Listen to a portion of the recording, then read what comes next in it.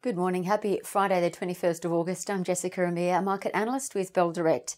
Well, a soft lift of 0.2% is expected today for the Aussie market, meaning the ASX 200 could end slightly higher this week, as currently we're tracking 0.1% lower Monday to Thursday. Overnight in the US, we saw dreary economic news come through, with US weekly unemployment claims soaring back above 1 million, far more than expected. Despite that, we saw US stocks bounce back from their Friday's fall, with investors focused on maximising returns amid the record low interest rate environment, while FOMO also played a part too. The Dow snapped its three-day losing streak, rising 0.1%. The broader S&P 500 up 0.3%. While the show-stopping Nasdaq jumped 1%, hitting a brand new record close of 11,265 points, thanks to Apple, Facebook, Netflix, Alphabet and Microsoft shares all rising at least 2%. Tesla shares also revved up over or about 7%, closing above $2,000 for the first time in history.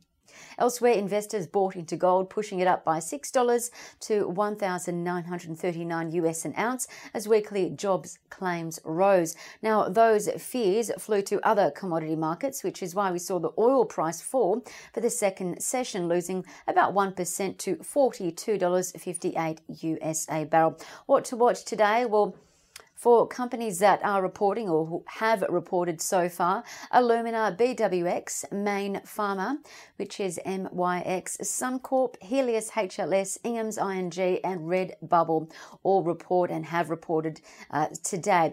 BWX, their results so far, the most notable as the beauty business reported a 60% lift in profit, with strong growth expected to continue in FY21. In terms of economic news, we'll get a preview of manufacturing and services numbers for August from CommBank, with both gauges expected to have eased as the second most populated state, Victoria, remains in hard lockdown. And this evening in the US, it looks like the US market will lift again, as the US futures for the three major indices are all pointing to positive gains.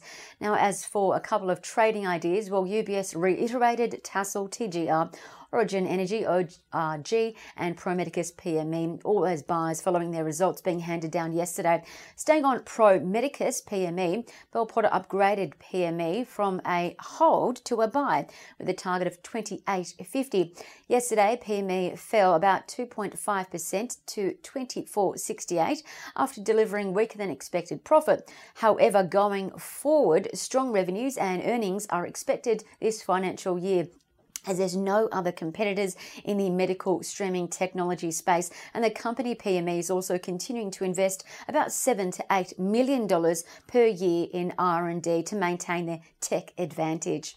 Secondly, Perpetual delivered a 20% drop in profit yesterday. That was in line with market expectations. On the negative front, though, Perpetual didn't flesh out details about the US fund manager acquisition, and cost guidance was not clear. However, on the positives, Perpetual is expanding its high net worth or private client business, and Bell Potter downgraded PPT's price target to $43.80, but it maintained Perpetual as a buy recommendation. And a stock to think about is the ASX, showing that it's formed a technical bullish uptrend, what's known as an upside break. Now, this is according to Trading Central's charting. This bullish signal indicates that it may rise, extending yesterday's lift of 2.7% to 89.91. Over the next 55 days, it's expected that its shares could grow to 95 to 96.25, and that's according to standard technical analysis principles. But what is important to note, though, earnings are expected to slightly rise in its cash equity trading business, but overall earnings for the ASX are expected to fall next year and then recover the following 2 years. I suspect that this is why the ASX is a UBS sell with a 75 target, but it was reiterated as a Citi sell as well overnight. I'm Jessica Amir with Bell Direct. Happy trading. Please stay safe.